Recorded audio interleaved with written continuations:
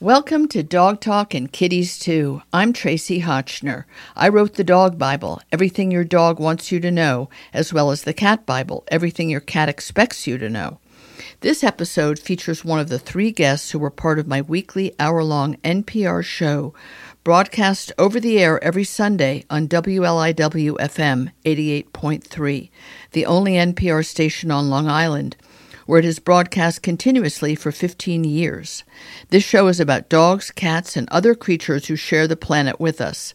Please check out my other Pet Talk podcasts at tracyhotchnerpets.com. I'm also the founder and director of the annual New York Dog Film Festival, which travels the country supporting local animal welfare groups after a New York City premiere every October, alongside my annual New York Cat Film Festival, brought to you by Dr. Elsie's. This show would not be possible without the longtime support of Weruva, the pet food company founded and privately run by David Foreman, who named it after his rescued kitties, Webster, Rudy, and Vanessa. Weruva is a quirky name for a company with whimsical names for the dozens of different cans and pouches of cat food they make. But what sets them apart is how serious David is about high-quality nutrition. They were the first pet food company to use human edible ingredients and process them in the same facilities that make human food, remaining privately owned and run, accountable only to their own high standards. This show is also made possible with the generous support of Dr. Elsie's, the privately owned litter and cat food company founded by Dr. Bruce Elsie, a feline-only veterinarian.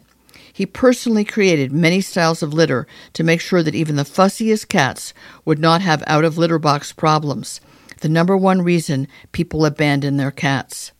Dr. Elsie also created his own brand of cat food called Clean Protein, the first dry cat food I can recommend because it's based on the protein found in a cat's natural prey.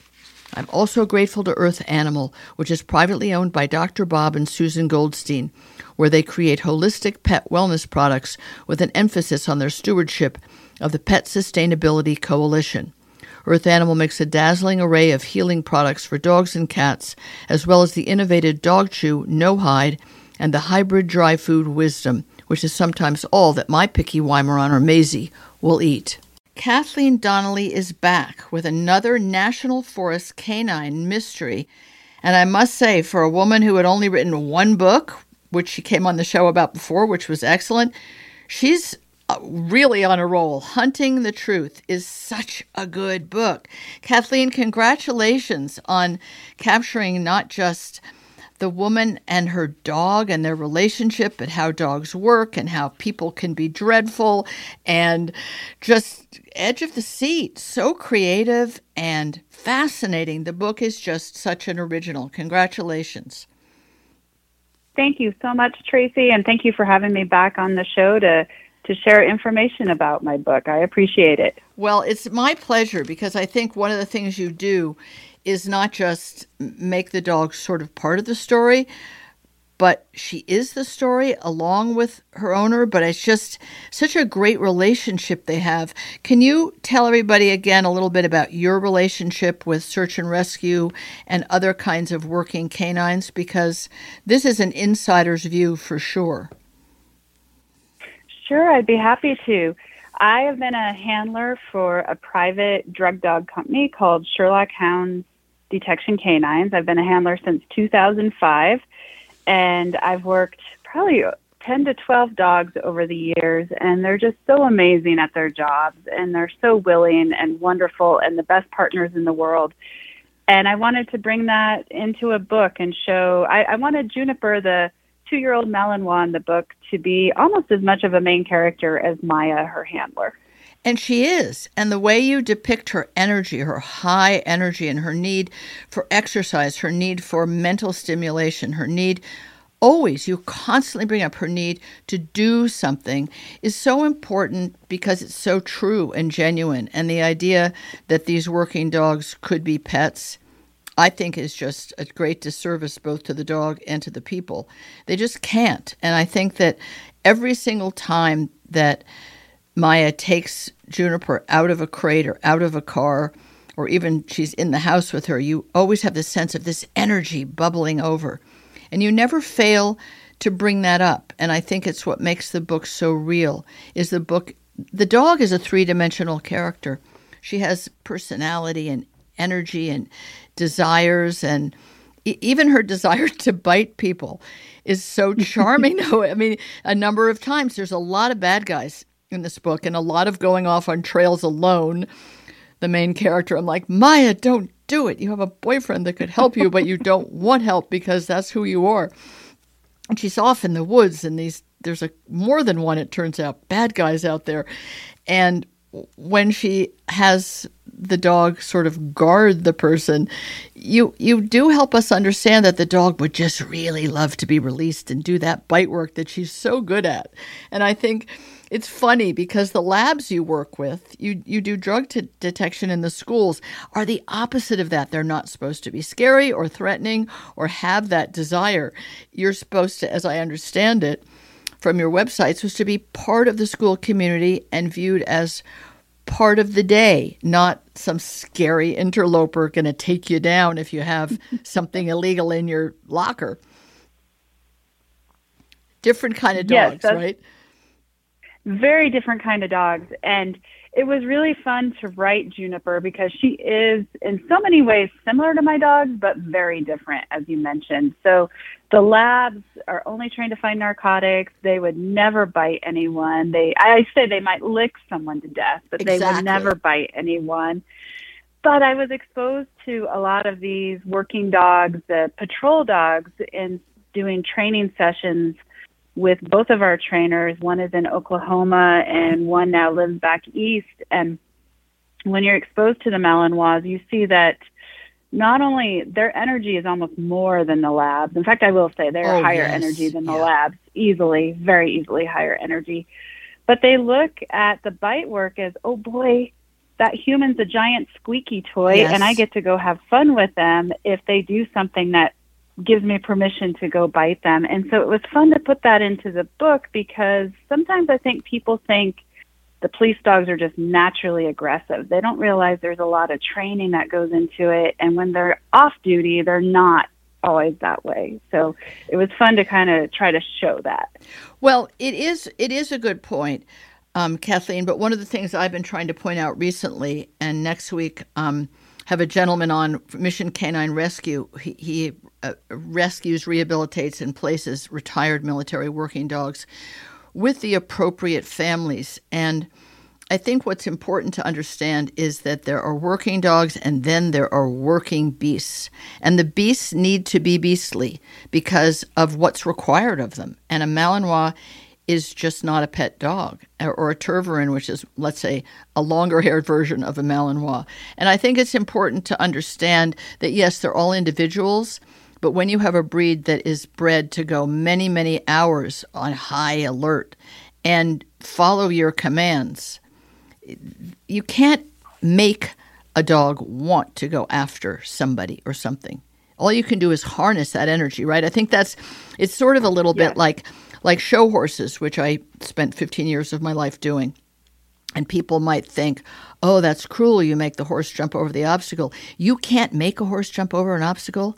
They have to have the desire to do it. And some have it and some don't. And some want to go higher and faster and some don't. You can't make that happen.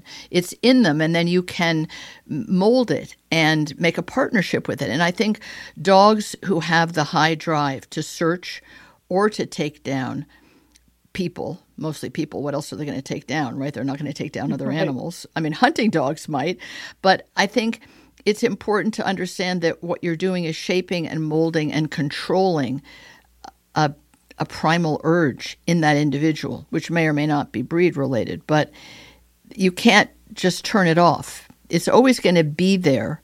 It's always going to be accessible to the person who knows the dog and can sense it. And it must be really, I wonder if the people training alongside you who were doing military and police work with the really high drive, Lemmy Adam kind of dogs, how do they view your more gentle, very high drive, but determined to find things, Labradors? Did they view them as like, oh, you got the easy one, lady? Or how do they view the gentler labs? That's an interesting question. I never had anyone say to me, oh, it's easier or anything like that, and I think it's because as handlers, we all respect the job we have to go out and do. Yes. And we know that it is a big piece of it is that bond and working together. And as a handler, I feel like you never quit learning. Yes. I feel like you're always helping each other out and saying, hey, I did this and this helped and this worked. I think instead probably what the handlers, or at least this is my viewpoint, is I just look at it as this handler has a different skill set and it goes with that dog. Right, so right. I could pick up the leash of a Malinois who's trying to find narcotics, and I could go ahead and probably work them in a narcotics detection situation. But if it came to tracking or apprehension or anything like that, I would not be able to do that. But that would be that would be a multi-purpose dog who'd been trained to do both things. Exactly. Right. Yeah, I mean, the Malinois wouldn't just say, okay, drugs today, no problem, lady, I'm on board. I remember the last time you were on, I'm just remembering, extraordinary that you're there in the schools to reduce or eliminate illegal drugs and alcohol. And you talked about one of your brilliant dogs alerting on a car in the parking lot where kids had alcohol and it wasn't even open. And I just thought, what the heck kind of refinement of their natural-born gift to smell things did that dog have, and how cool was it that you could work alongside that dog and find a bottle of alcohol in a kid's car where the kid would never have thought he was in any jeopardy. It wasn't even open yet. That was incredible to me.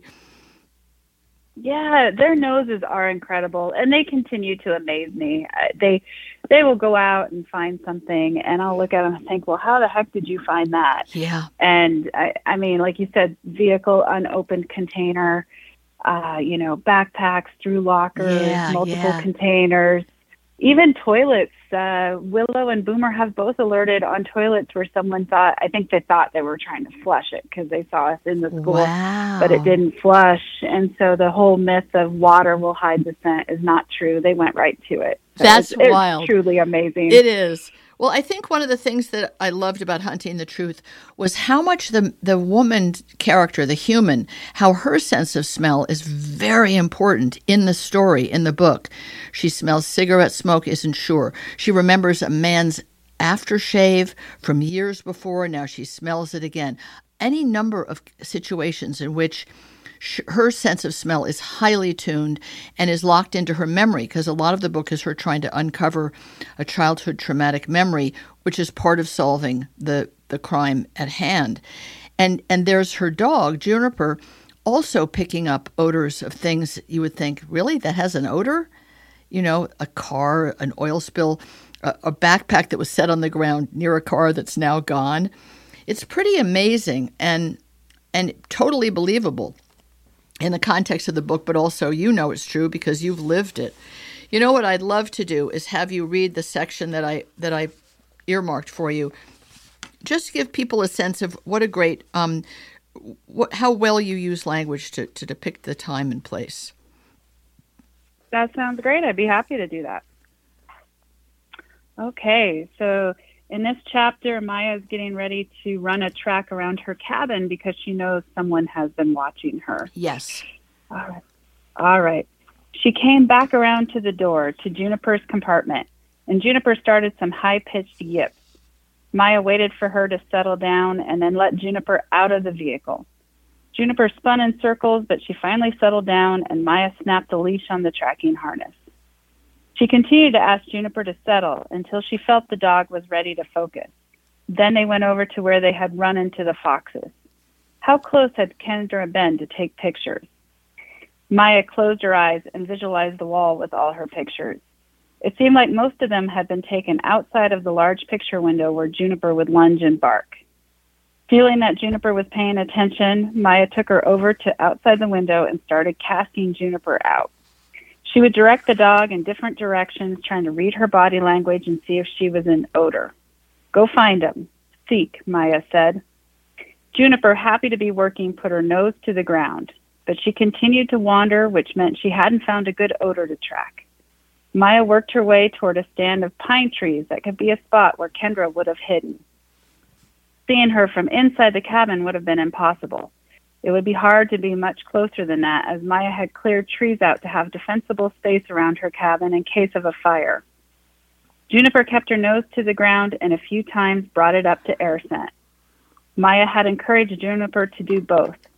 Some trainers wanted the dogs to track with their noses on the ground and not air scent. This meant the dog would follow the exact footsteps of the person they were after. The problem with that was the suspect could come back around and ambush a dog and handler. So Maya had worked with Juniper to put her nose up in the air too. That way, if someone was hiding, they had a better chance of finding them. Juniper had been a superstar at figuring that out, especially if it meant she could take a bite at the end of the track. They continued their way back through the woods, surrounding Maya's cabin, getting further away. All of a sudden, Juniper paused. She whipped around, and her tail poked straight up. Maya's heart rate picked up. She tried to remain calm so her dog wouldn't cue off her, but she really hoped they could find something. She knew that if they found evidence, she'd have to call Josh, Lucas, and Miranda, but for now, it made Maya feel like she was still helping with the investigation, and she wanted some sort of clue that would help them find Eric Torres and put him away for life. That's a perfect example of what I meant about you describing not only Juniper's energy, but the other point that is so subtle in there. 3 different times, Maya had to wait for Juniper to settle down. And that's something that most of us with pet dogs don't think about. You can't give a command. You can't do even a fun training session until the dog is settled enough to focus and pay attention. And you're putting yourself and the dog in a frustrating no-win situation if they haven't gathered themselves into themselves, which they will do. But you have to not only give them time to do that, but notice when they've done it. And I'm sure as a handler, that's a skill that you take for granted almost. Well, of course, that's what you have to do. But I think it's something that we as dog owners don't think of enough. I find that one of the times that you can best practice, let's say, a recall is right when your dog, if you have a dog off leash who is a air scenting, ground scenting kind of dog or sight scenting dog, is to try to interrupt them right when they set off, which is hard to do, but I think the best way to test how good your recall is and how good the communication is. Once they get going and they're in that mode, they're probably kind of deaf. And I guess that's really what we see a lot of in this book in the relationship is Maya knowing when Juniper can be there for her, but setting Juniper up for success. And I guess that's what I really admire so much about this relationship is the owner knowing the dog so well and understanding her so well that she always lets her be her best self and her most useful self. I think it's a very subtle undercurrent to their relationship and to the book that is a lot of what kept me really engaged. So I admire that, and I hope that other people notice it when they're reading Hunting the Truth and think about it in their relationship with their own dog, just in boring everyday life, not when there's armed people out there with Molotov cocktails and all kinds of weapons. And my God, it's such a good book. And you also love nature. You live in Colorado, and you capture the forests and the hills and the roads so well. You very much give us a sense of being there, Kathleen Donnelly, and it's just a great gift. And I know I think you're working on a 3rd book, and it's going to be a trilogy at the minimum, right? That's correct. So book 3, I literally just finished the edits about a week and a half ago. Sent it into my editor, and it's considered done and heading into the pipeline. And it's called Killer Secrets. It will be out March 26th, and Hunting the Truth will be out September 26th. So in just a couple of weeks. Perfect timing. No, we've timed ourselves perfectly, and I can't recommend it enough. It's a great fall read. It does give you a good feeling that we're in fall. Thank you again, Hunting the Truth, Kathleen Donnelly. Just a totally wonderful book. Thank you so much, and thank you again for having me on the show, Tracy. I really appreciate it. I hope you enjoyed the show. There's a few more special companies that make the show possible, and I hope you'll try their products because they support my mission to entertain you with valuable information and advice.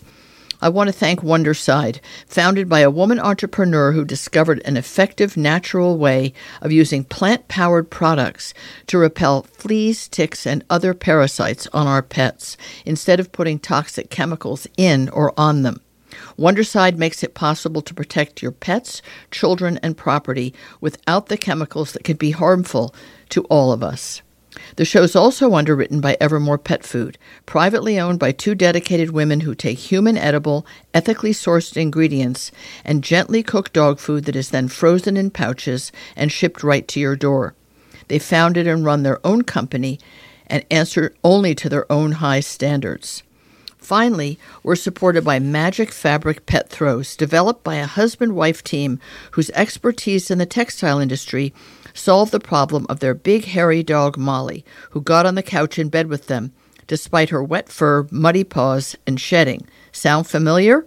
They created machine-washable Magic Fabric Pet Throws to trap pet hair, dirt, and moisture, letting you enjoy dog and cat cuddle time without sacrificing your clothes, furniture, or decor. You can buy direct from the creators at magicfabric.com.